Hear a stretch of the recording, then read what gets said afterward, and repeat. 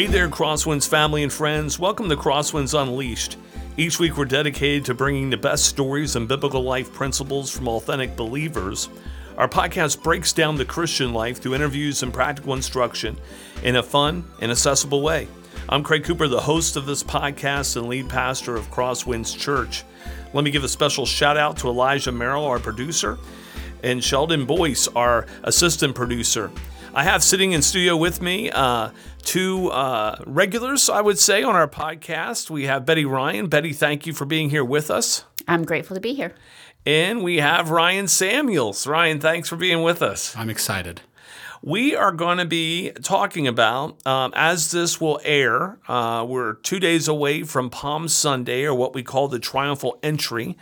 And so we are going to talk a little bit about a particular implication that we can sort of think about as we approach this beginning of what we call Passion Week. We can talk about Passion Week a little bit too. The idea of Passion Week speaks of what Christ went through, including his crucifixion, but we'll be talking about that a little more on the next episode, which will be aired actually on Good Friday. But for now, I want to set the stage a little bit, and so hang in there with me because it's going to take me a little bit. But I want to set the stage. So Palm Sunday, or the triumphal entry, you might have heard of. It referred to as both. Of course, it's called Palm Sunday because as Christ is entering into Jerusalem before that Passover week, during that Passover week, they're dropping palm branches before him. Of course, they're singing Hosanna, and we'll talk about that song a little bit because it can be very misleading to some of those who just read it, what's really happening there. But also, he's a triumphal entry because he's entering into Jerusalem to do something quite spectacular, which is, of course, die for the sins of the world and, of course, be resurrected for our salvation, for those who place their faith and trust in Jesus Christ. But as all these events are happening, I want to set the stage a little bit. As we read the Scripture, there's two levels of things happening. Now, they're intertwined because God is sovereign. And so he's controlling the events, and yet people will have their choices, and they're a part of these things. But God in His sovereignty knows all these things are going to happen, and so you have the first level, which I would say what God is doing at this moment. And then the second level is sort of what are the people expecting? What are they experiencing? How are they interacting? And all those things. And so for us to really get into it, I'm going to break down the crowd. So Jesus is coming in. There's a crowd, but there's four groups of people at least within that crowd that I want to talk about, and maybe what they were looking for in Jesus. Because I think that's so important. The first crowd I'll call the Pharisees, because that's what they were. They're Pharisees. They're religious elite, if you will. And as they're looking at Jesus, they're seeing him as a troublemaker. They're fearful that their position and power is going to be taken away from by the Romans because he's going to cause trouble. And so as he's coming in, they're not laying palm branches before him. In fact, they ask him to tell the people to stop cheering for him. To which Jesus famously says within Scripture, well, if I were to stop them, the rocks would cry out. But that's a group of people who we know from this day, they were already doing it, but certainly from this point on, they're seeking for him to be eliminated. And so that's the Pharisees. So when you say, what were they looking for in Jesus? Well, they were looking for Jesus to exit stage left. They don't want him a part of the scene at all. The second group I'll say is the Zealots. Now, the Zealots, they're the ones who are causing a lot of problems for the Romans. In fact, at the end of the week, you'll have Barabbas, who's a criminal, but also probably part of this group, who the crowd is giving a choice to say. Pilate says, I'm going to release one of these two. Pilate says, I'm going to release either Barabbas or I'm going to release Jesus. And the group says, give us Barabbas. And the Zealots were really looking to Jesus and saying, this is a person who possibly can be the chosen one to overthrow the Romans and bring Israel back to prominence, self-rule, power. And so they want Jesus to be a political, not just reformer, but really, when you think about it, a revolutionary. And he was in a sense, but not in the sense the Zealots wanted. The disciples at this point don't totally understand what's happening. We know that because later in the Gospels we find after this account that the Gospel writers want to make us understand, but they didn't even understand the resurrection until later. And many times when Jesus would talk about dying and the resurrection, the disciples would always change the subject, usually to the topic of what type of authority are we going to have in your kingdom? So the disciples are stoked. I mean, Jesus is coming in. He's being celebrated. You can picture them thinking, man, this is the beginning of our part of being a big deal. We're not just going to be fishermen. We're not just going to be a tax collector. We're going to actually rule with Jesus. So that's how they see this day. The last is the crowd themselves. And I think it's the crowd in this event is usually the most misrepresented when I hear people talk about him. Because I think that the crowd sees Jesus as the Messiah, which they might, but they have sort of a skewed view of Messiah. But it's because of the song they sing. The song that they're singing, a lot of people say, and it is a prophetic song about the Messiah, but it was sung every Passover. So the fact that they were singing that was not necessarily special for the event of people coming into Jerusalem on Passover. Every single year they sang that song coming in. And so I'm not sure that the crowd is well represented when we say that they're recognizing Jesus for who he is. I don't believe they are. Each person in that crowd sort of recognizing him for who they want him to be. In fact, throughout the Gospels, the crowd usually sees Jesus as a miracle worker and a giver of food. In fact, they invite friends over and over again to either come and see the miracle worker, get healed, let's get our free lunch. And when Jesus actually, in John 6, says to them, all you're doing is coming for the free food, but I'm telling you, unless you eat in my flesh, drink my blood. In other words, he does this hard teaching and says, many of them left never to return. So the crowd, I'm not too quick to say, okay, they recognize Jesus. They too have an agenda of who they want Jesus to be. We don't know if some of them are a part of the same crowd that chooses Barabbas over Jesus. Possibly so, but there's so many people in Jerusalem, we really don't know. And so when you hear us preachers equate the two crowds as the same, we don't know, okay? There's no indication in the Gospels that it's the same crowd. In fact, crowd is used over and over again, and it would be sort of ridiculous to think that the exact same people are in every crowd mentioned throughout the Gospels. So that's a long way to set the stage, but I want to not just talk about what Palm Sunday and the triumphal entry is. We did that last year in this episode. I want to turn the corner a little bit and ask the question. You know, and Betty, I'll go to you first. When we look at Palm Sunday and the triumphal entry, and Jesus is entering in, all four of the Gospels talk about this. We see these four crowds, and it's easy to sort of pick on them and say, you know, what Jesus did they want?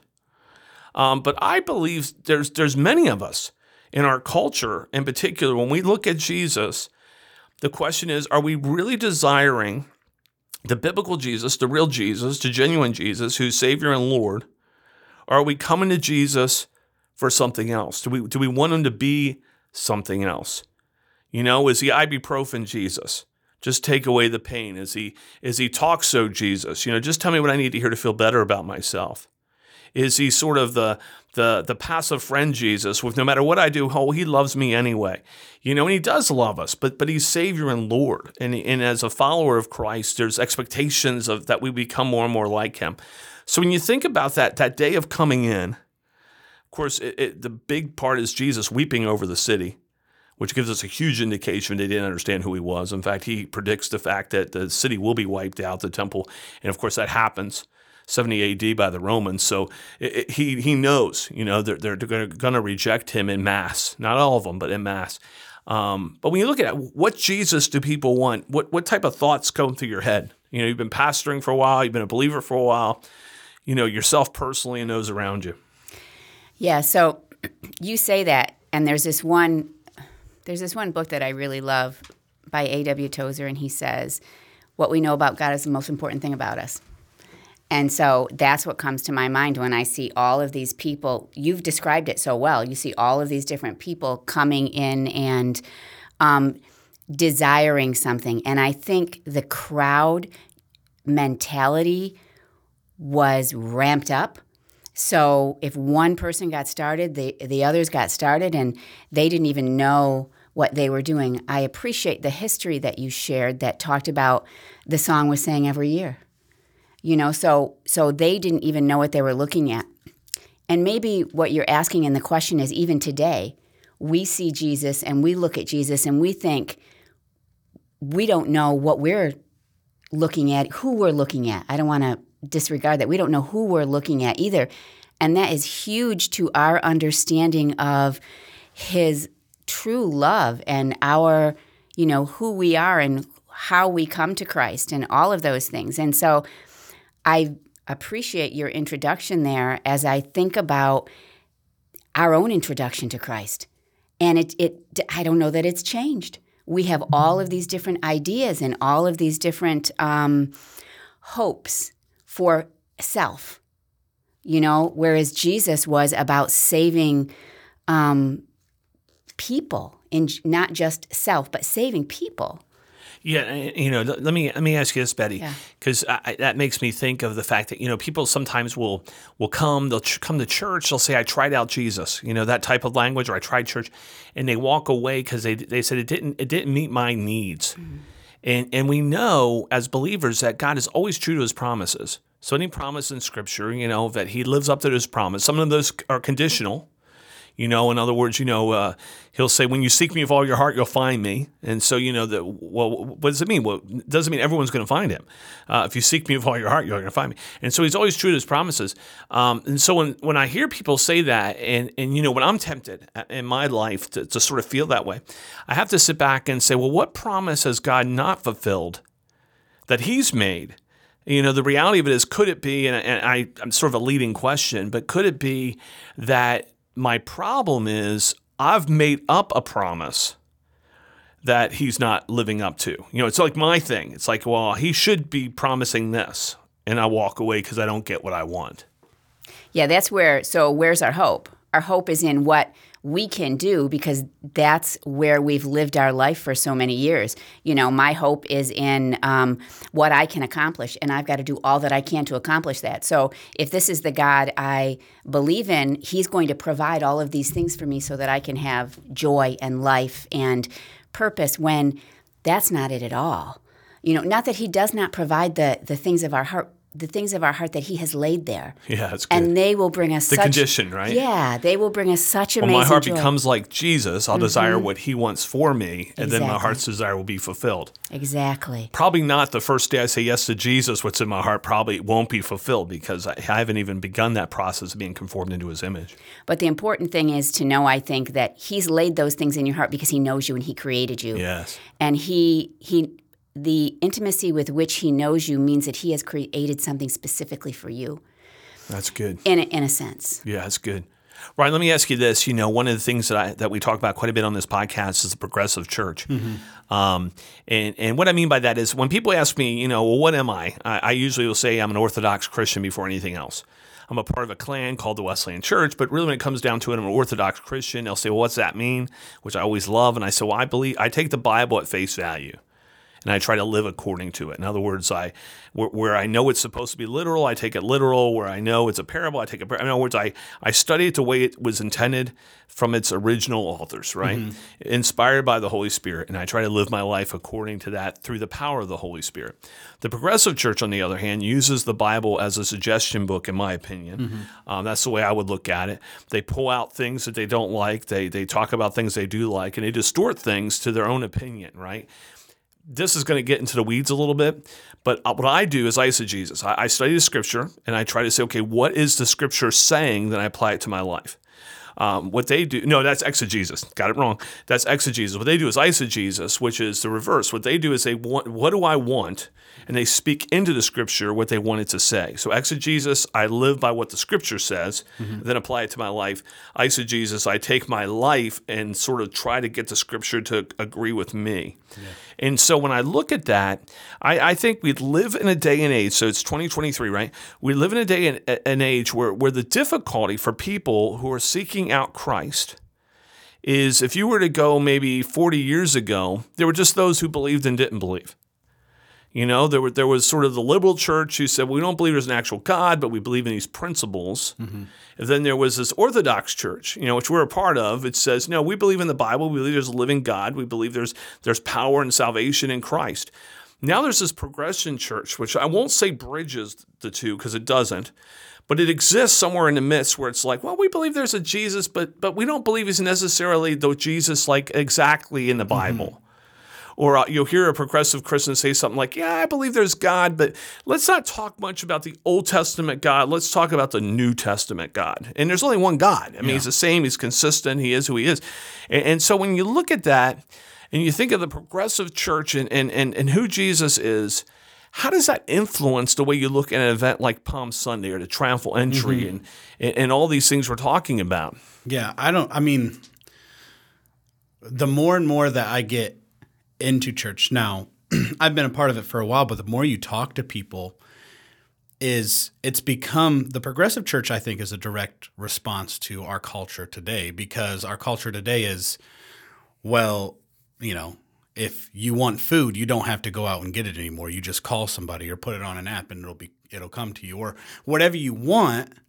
I think we've made it in culture to where you can just go and find what you want in any type of facet. And so putting myself in the mindset of, you know, a progressive Christian or someone who, you know, looks at it like that, I see this. Now, I'm assuming that they're probably not looking at this passage like you had presented it to us, where there's these 4 different types of people. I'm assuming they're probably looking at it like there's just a group of people. So this group of people, I view it a lot as, you know, if they're going to be looking at this and they're saying, Jesus is coming for me, not for you, but for me. So I think of the zealot that you were talking about is what can he do for me or my community situation? And so when we talk about the progressive church, it's so hard to get into that mindset because they are looking at Jesus as someone who can offer them something that they need, that they want. I wouldn't even say it's necessarily a need, because at the end of the day, if I go to Jesus and I say, hey, I need money right now.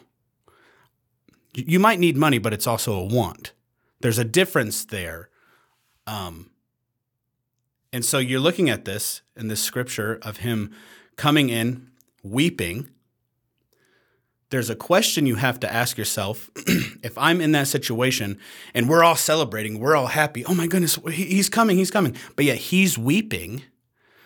The question that you would ask is, well, why is he weeping? This doesn't seem like a celebratory situation. He looks sad. He looks upset. Now, granted, they're probably not putting themselves in the disciples' shoes, so they're not putting themselves in the situation of, oh, Jesus is coming in, he knows what's happening. He knows he's going to die. They're probably putting themselves in, I would assume, the crowd's shoes of this, you're there because of FOMO. You're there because everybody else is doing. You do this every year. Of course you're there. Why wouldn't I be there? And in that situation, you ask yourself, well, I'm not the zealot. I don't want him as a political figure. I'm not a disciple. I'm not a Pharisee. I'm just here. I'm just present. So I don't necessarily need to go deeper than that. Maybe I am going to get a meal out of it. Cool. Or I don't know if they would go any deeper than that. Yeah, I mean, you know, if there's people in the group who have been healed, that they're going to see him a little different, or people in the group who had a friend who was healed, if they were part of the miraculous feeding. I mean, that's you'd have to experience. Yeah, you'd have to experience those things. But what are they really looking for? And I think, you know, the question that sort of, and I'll use the word haunts me a little bit today, is, you know, when people are coming to Jesus, like, you know, right now, as this is airing, you know, the Asbury movement of God. I'm not going to call it a revival because we don't know what it is until later, right? We got to see what the lasting fruit is and all those things. A lot of conversations about that. Oh man, is this it? it. It's just, and it's like, here's the reality. And I guess I pray for revival. I do. I pray that once again, we live if you're listening to us in the Finger Lakes region, the greater Rochester area, we're part of all that here in New York. And this was an area that had a substantial revival under Finney.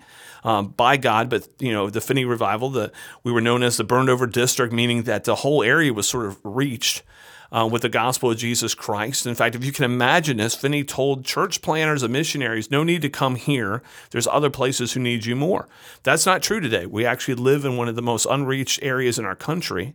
So I do pray that happens once again, but not the way it did. And I realize that for that to happen again, it's not going to be an emotional thing. It's not going to be, wow, just a bunch of spectators, because I love it because, even at Esbury, they're like, wow, there ended up being like hundreds of people showing up. And I hear thousands. There weren't thousands because I know the chapel came and hold that many, but there were hundreds. And they would show, and they were showing up for this thing. And that's great. That's great. And if there was life change, but let's be honest, many of these people were going just for the show. Yeah.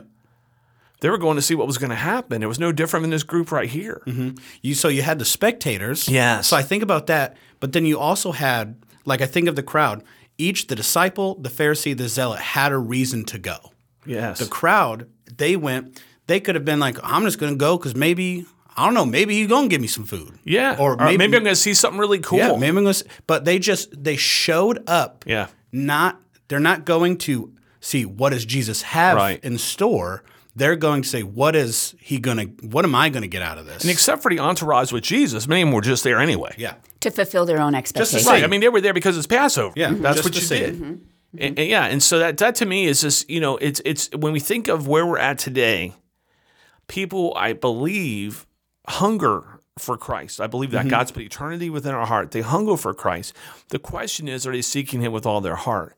And I ask even that, and I got to watch myself, but maybe this is, you mentioned Tozer, Betty. Tozer would definitely ask this question. Are many in our churches seeking the genuine Christ? Are they seeking a life-changing experience as the Scripture describes it? Are they seeking something of their own making?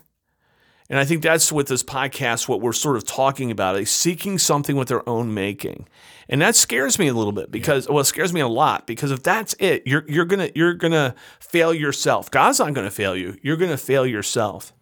Well, if you're going to church with that mindset, not even church, I'll just be so general, a religious function. Yeah. And you're going with the mindset of all of these expectations or all of these things that I need this to happen for me to really enjoy this place that I'm at. So if I go to church, I need to enjoy the worship. I need to enjoy the songs that are being sung. The singer needs to be good. I hope the pastor speaks on something that I understand or know. And want to hear. You have all these conditions that there's no possible way. I attend Crosswinds. I work here. Every weekend is not right up my alley of what I think what I would want to hear every weekend. Granted, Scripture is mostly things I don't want to hear because I'm a human. But like in the way of understanding, you're talking about those holy ouch moments. Yes, those holy. Yeah, I'm not saying you're saying stuff that it doesn't necessarily. It's not warm and fuzzy. Yeah, it's hey. This is the path. It's truth. But if I'm approaching Scripture and be like, if I read anything that kind of makes me feel a little uneasy, I'm out. Because that's too much. I would honestly say that if you're in a church, and I'm going to say that even if you're at Crosswinds, and every weekend you can say, man, everything I heard made me feel warm and fuzzy, you're probably not in a gospel preaching church. But there's times where there's a holy ouch moment that you need, and I need, where there's something that I'm not living the way I'm supposed to, and I need to be called out on that. Yeah. And if the preaching never does that, you're probably not in a good place. And I've heard people say, well, I just need encouragement in this season of my life. Well, no, what we all need is encouragement to be more like Jesus. And sometimes that's, wow, I'm doing well there, thank you, that's affirmative. Sometimes it's, holy ouch, I need to work on that area. And that's just the way the church is. And you said something, Ryan, that really makes me, and then we'll sort of wrap up here, but that really makes me think about why we're even gathering. So let's take a Sunday morning worship experience, right? We say we're here to put the glory of God on display. And so if someone's leaving a situation like that disgruntled, and all they're using is I terms, I didn't hear what I wanted to hear. I didn't see what I wanted to see. I didn't feel what I wanted to feel. I didn't like the volume. I didn't like this. They're not here for the right reason.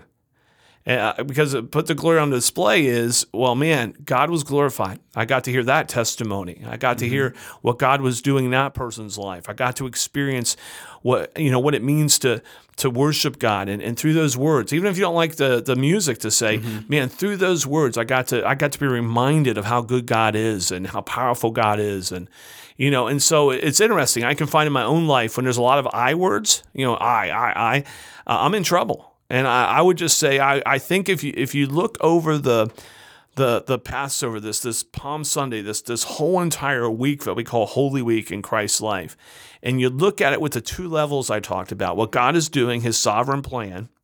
So the people there who are singing the song they sing every year, that's a prophetic song. God intended that. So think about that. Every year he intended. Christ walks into it at this moment when they're singing it. Powerful, powerful, no doubt. But on the human side, there's a lot of I things happening here. I, right? And that's why they're not getting a whole lot out of it. And so, when we talk about that triumphal entry, Palm Sunday, Betty, I'll give you sort of your last word, Ryan, your last word, then I'll wrap us up. This whole tension between seeing Jesus for who he really is, seeking him for who he really is, receiving him for who he really is, and this I. No, I want Jesus in my image.